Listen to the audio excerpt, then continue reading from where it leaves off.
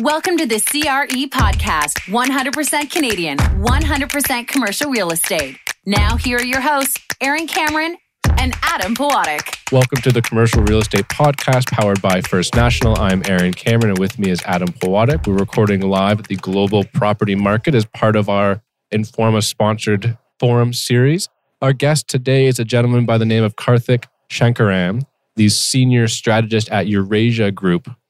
Thank you for coming on. Thank you very much for having me. So I'm going to put I don't want to say it a warning, but I'm going to put a sort of a disclaimer out there for our listeners. This will be a different vibe of our podcast. Karthik sat down and the first thing out of his mouth was, I know nothing about real estate, which I'm sure is not true. Then Aaron said, neither do I.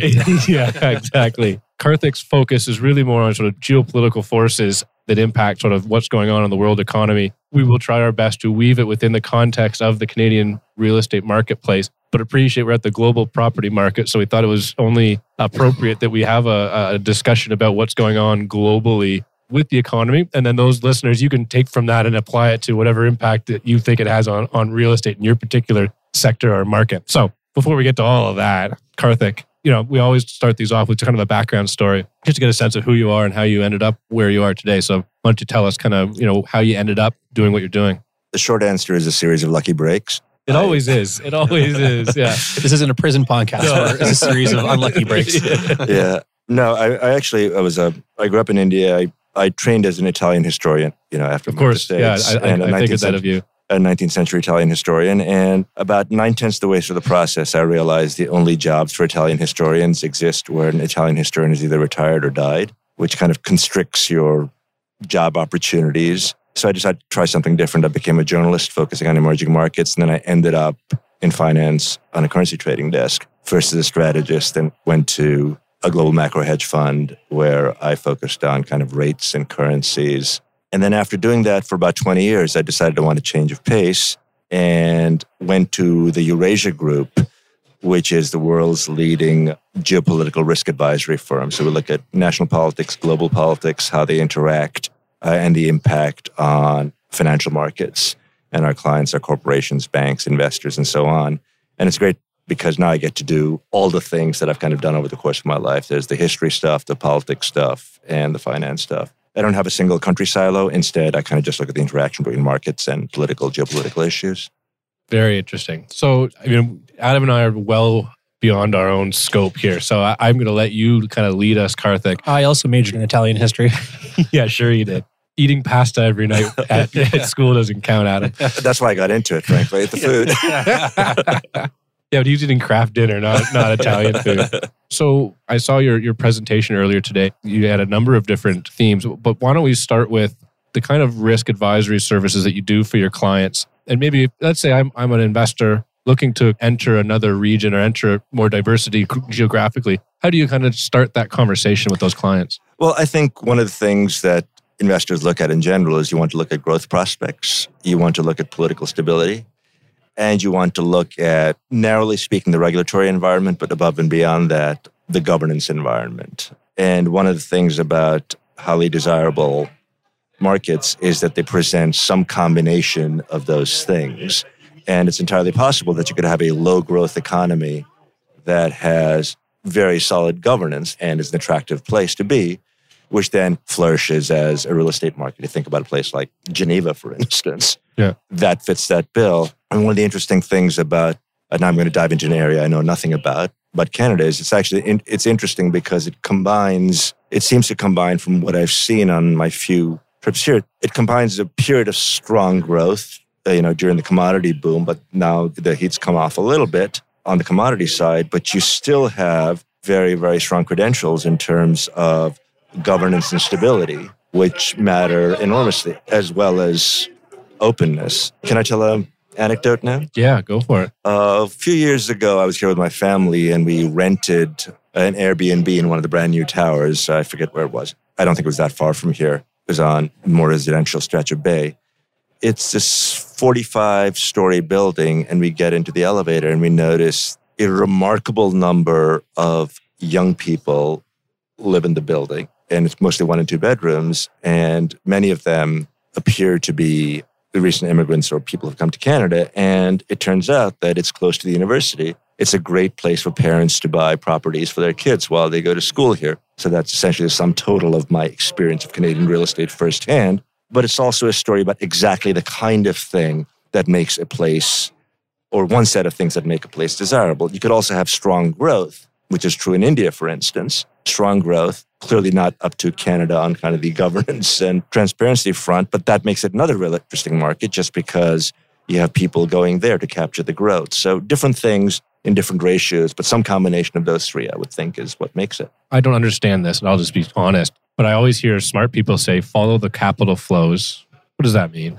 You want to go where the money is going, basically. So where is the money going? Where do you see the money going right now? I think Asia. In my presentation this morning, I kind of opened with the theme that the global center of gravity of growth is shifting to Asia. That's one of the big things that's happened over the last... And that's not just China. That's not just China. Define Asia maybe for our listeners, what you mean. Because India there too. I mean, I saw you have a 7% growth you're predicting next year, which is one of the larger in the global comparison.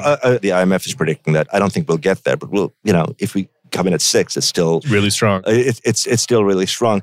What happened in 2010 was that kind of the large economies of Asia together, by which you mean China, Japan, the ASEAN countries, kind of Indonesia, Thailand, Korea, and India, surpassed the US in terms of nominal GDP in current dollars. And we've always kind of thought about the US as the largest economy in the world, and it is as a single country. But now you have this region, this highly populated, fast-growing region, whose economic weight in the world is actually now above that of the US. And also these two countries kind of face each other across the Pacific.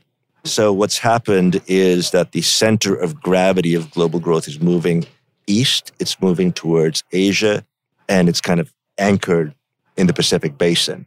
And part of this is a function of what's happening in Asia. Part of this is a function of what's happened in Europe, which remains wealthy, but is essentially a slow-growing, mature place. So are there any economies within that group, within Asia, that you're seeing kind of having exceptional inflows of capital, or is it kind of spread out all around? How do you see the distinctions amongst those unique countries? I mean, I think in terms of, I don't honestly track the cross-border flows into single markets as much, but I do think that just on the basis of where you're seeing a lot of activity based around economic prospects, India is now very interesting. It's very exciting. Korea and Japan seem to be somewhat more mature markets, but they're still doing okay. China is an interesting case, which has, growth is slowing, but it's still going to be pretty fast. But it's also embarked on this process of urbanization that a good chunk of it is through, but there's still more left to come. And one of the other presentations this morning was very interesting about China not just urbanizing, but now going more into upgrading the quality of its urban infrastructure, which augurs well for the future. The thing is, this comes in a market or in a country where there's been a lot of reliance on real estate investment to kind of stoke the economy. So there are concerns about overbuilding. There have been these concerns for a long time, these kind of ghost city in Mongolia kind of stories that are out there. But still, that said, just a combination of growth and upgrading, I would think that certain kind of top-tier markets in China would continue to see interest. The question there perhaps is more one of valuation. Sure. We're talking about capital flows to Asia. Where's the money coming from? Which people are exiting which markets to redirect their efforts to the higher yielding Asian markets? A lot of it is, this is a world where investors are confronted with extraordinarily low interest rates around the world. So I think just in economic terms, there's low interest rates, low rates of return kind of direct themselves into certain kinds of assets that benefit in, people say that, real estate is good as an inflation hedge, but it's also good as a hedge when nothing is moving because you get paid a steady coupon when some places are charging you money to keep money in your bank accounts. So I think it's investors seeking a degree of return that comes partly from growth and partly from rental yield. And I think the other issue is that real estate also kind of benefits from the perception, particularly in certain cultures, of being solid. It's not mobile. You can see it. And so there's kind of a cultural instinct in some places to just look for real estate as a solid investment. It's true in Asia. It's true in China. It's true in parts of South America and also in Southern Europe, for instance. I've got an anecdote to add to that one, which I find is interesting. And I might have said it before on the podcast, but I've got family in Turkey, so I've been and visited there and driven through the countryside across the country. And you'll find half-built buildings in lots of places throughout Turkey. And the logic is whenever you have a dollar, go and buy a brick. Because that brick basically hedges against inflation. That dollar will be worth 90 cents tomorrow, but that brick will still be worth a brick. And so people will build houses over decades as they slowly accumulate the material needed to build that building. Particularly with the Turkish lira, the problem is that the lira might be worth 50 cents. This was actually almost 2 decades ago before all of that, but nevertheless, it remains true. Obviously, global trade has been making the newspapers a lot. More locally, obviously, with the trade wars going on between Trump and China, but in a global context, given the theme of our conversation, how do you see that impacting capital flows? Well, it's interesting because there's an awful amount of uncertainty in trade, and some of this is a result of President Trump's own predilections. His views on China in some sense are formed in the context of views about Japan 30 years ago. He dislikes trade deficits. He dislikes people selling us, and by us I mean Americans. He dislikes people selling us cars, not buying our cars. There's all this other stuff.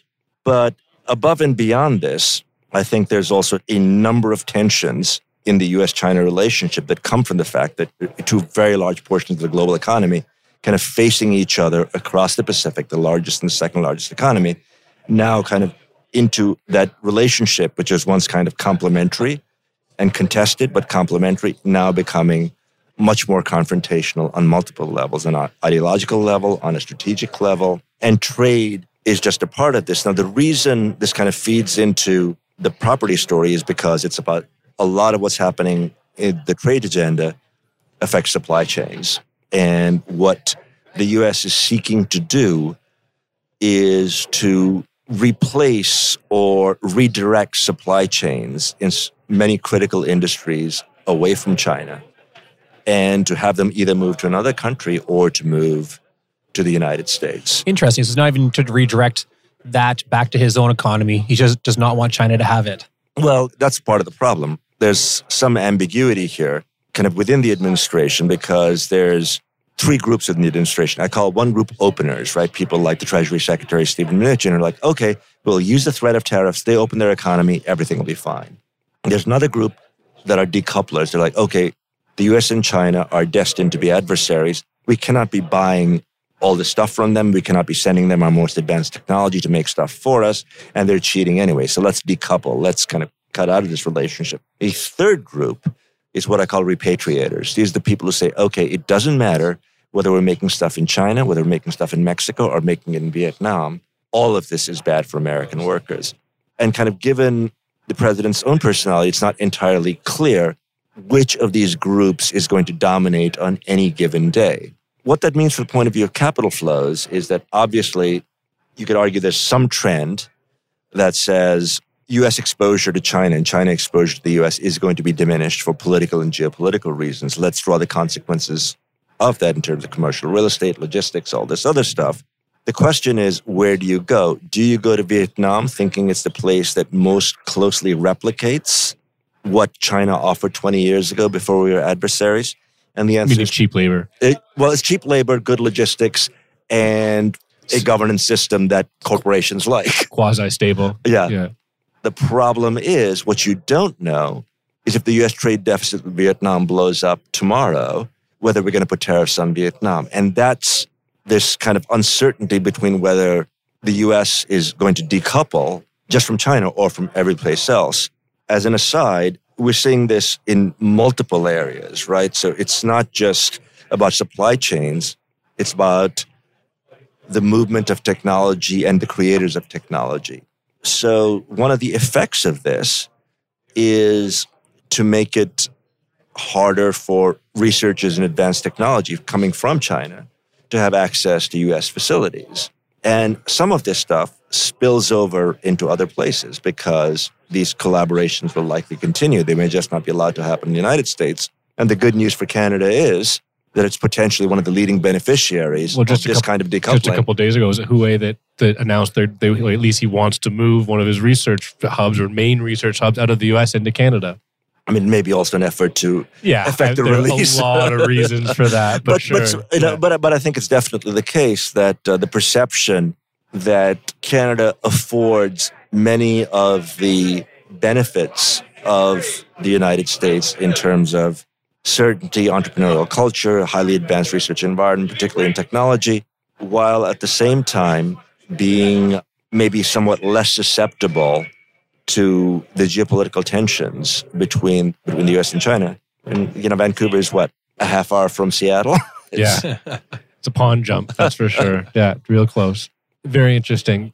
Near the end of your presentation, you kind of got a little bit rushed, unfortunately, but you kind of presented these macro themes. One of the ones that I thought was very interesting, and this is more American context, but just talk about density and the impact that has on sort of political forces. Unfortunately, this is a radio, not TV, or podcast, not a vidcast. There's this wonderful map. We will put it in the show notes if we can get a copy from you, so that people can go and take a look at it. Yeah. The single best predictor of political affiliation in America is population density.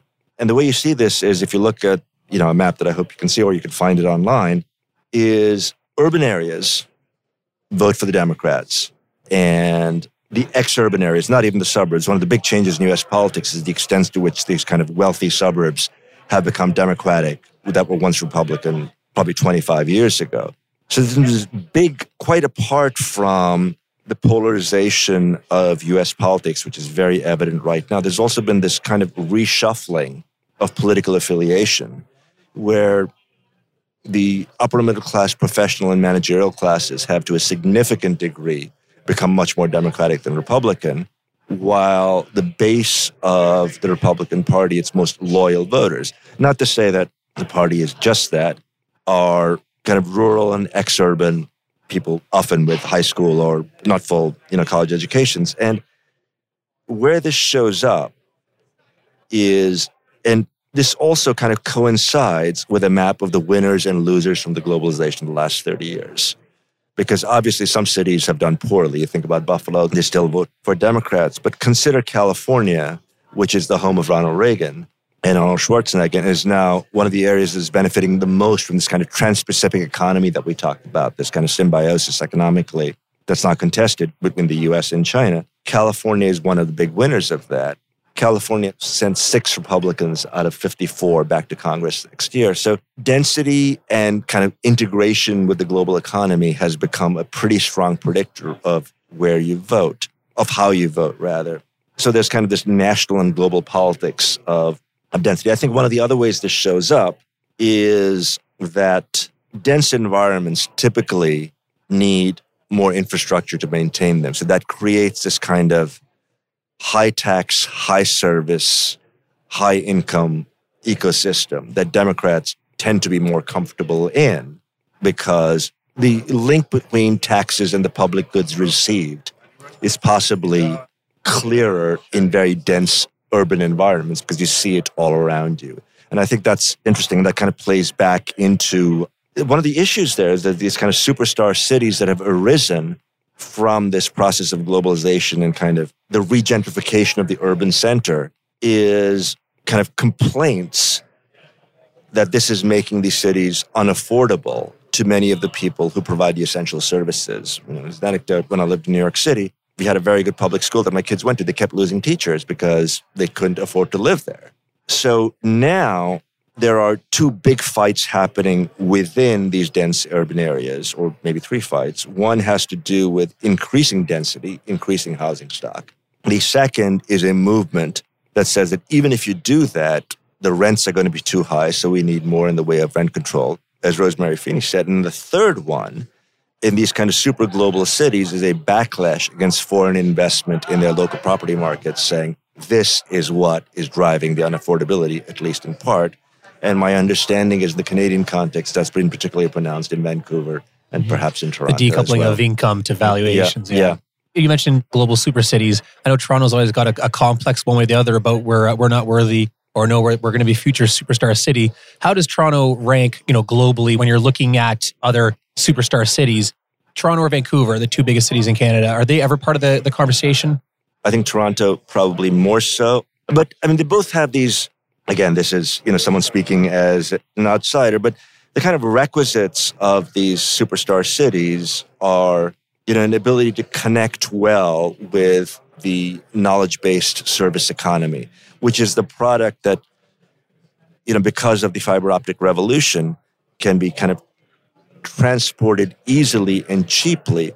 But at the same time, it's very important from a point of view of human interactions for it to be concentrated. And I think that's one of the functions, that's one of the reasons why this kind of new spatial organization has occurred. You can send orders to, a factory in Shenzhen or Mumbai as easily as you can send them to Toledo. I don't know what the equivalent is in the Canadian case, because communication and information is so cheap.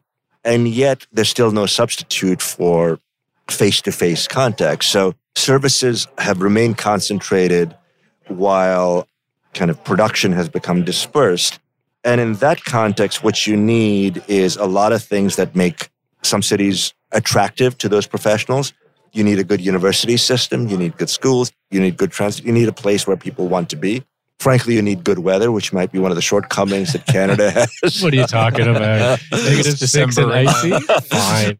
For certain people. But I don't think it's an accident that you have all these companies kind of looking here, including American companies in the IT industry, kind of looking at Toronto as a place that has all the requisites. It's cheaper. It reminds them probably very much of places south of the border. And yet, given various political turns, may actually be somewhat more hospitable to this kind of cross-border services business in a new environment. We certainly don't have the polarization in our politics that you guys do. I mean, whether it's red or blue or orange, I guess, it has very little impact on sort of the outcome of your day-to-day decision-making. Well, the other thing I've noticed, and I don't know if this is kind of maybe more superficial, but one of the distinctions you see made quite regularly in U.S. political discourse between real America and fake America. And fake America, by implication, is large, densely populated cities, either in the Northeast or on the Pacific coast. I don't really know that there's a discourse about real Canada versus fake Canada, because almost all of Canada is urban. Yeah, absolutely. But let's do one more topic. You had 3 macro themes. One was density, which we've kind of covered. One was technology, but we covered technology quite a bit on this podcast. The third one I think is kind of interesting, and hopefully you'll find it interesting also. I'm assuming you will, because it was your theme. It's climate change. Yeah. And how does climate change impact the studies you've done, the advisories that you give to your clients? Then maybe if you can tie it into commercial real estate somehow. Climate change is rapidly climbing up the agenda of things that people are concerned about, and it ties back to questions of infrastructure and also to questions of how good the old infrastructure is versus what the new infrastructure might look like in a way that has fewer negative externalities from the point of view of the climate. So there's obviously huge investment here that needs to be made. I don't know if it's going to be made or not.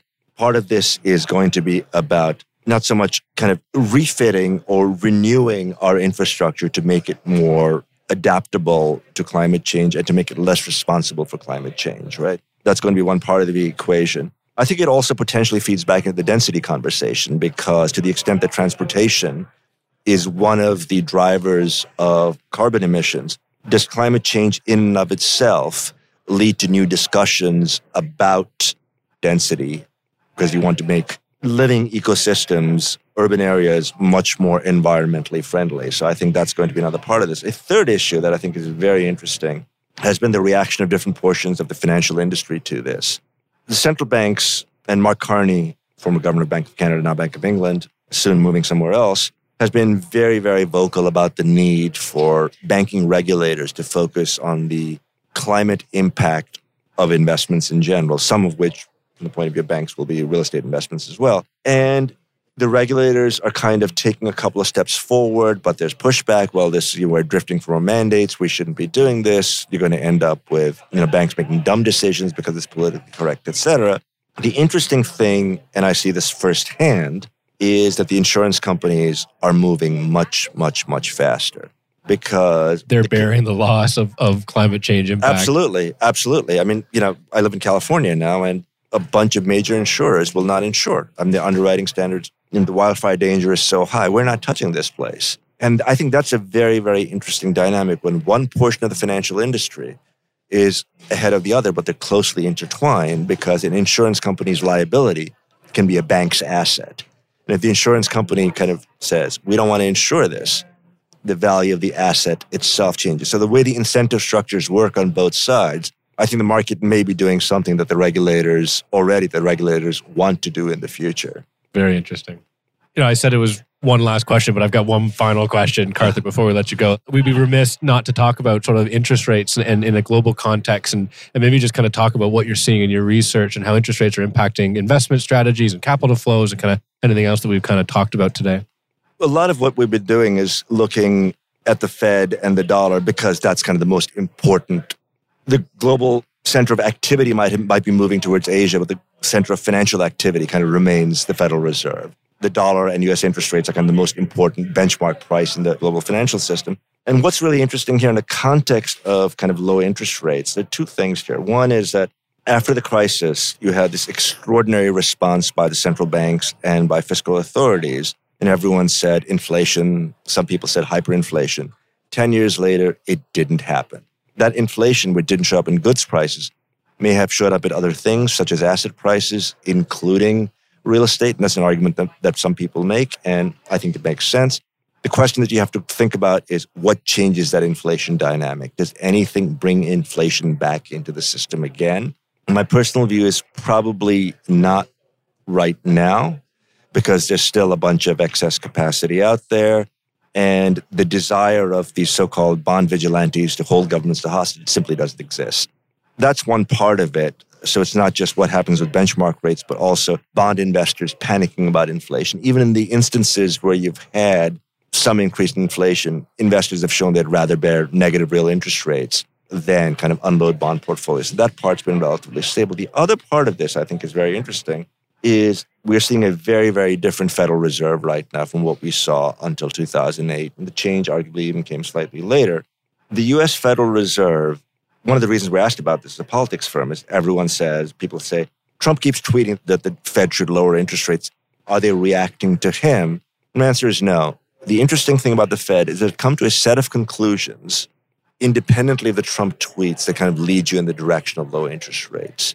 One is their chagrin at basically having been wrong about how low unemployment could fall without creating inflation.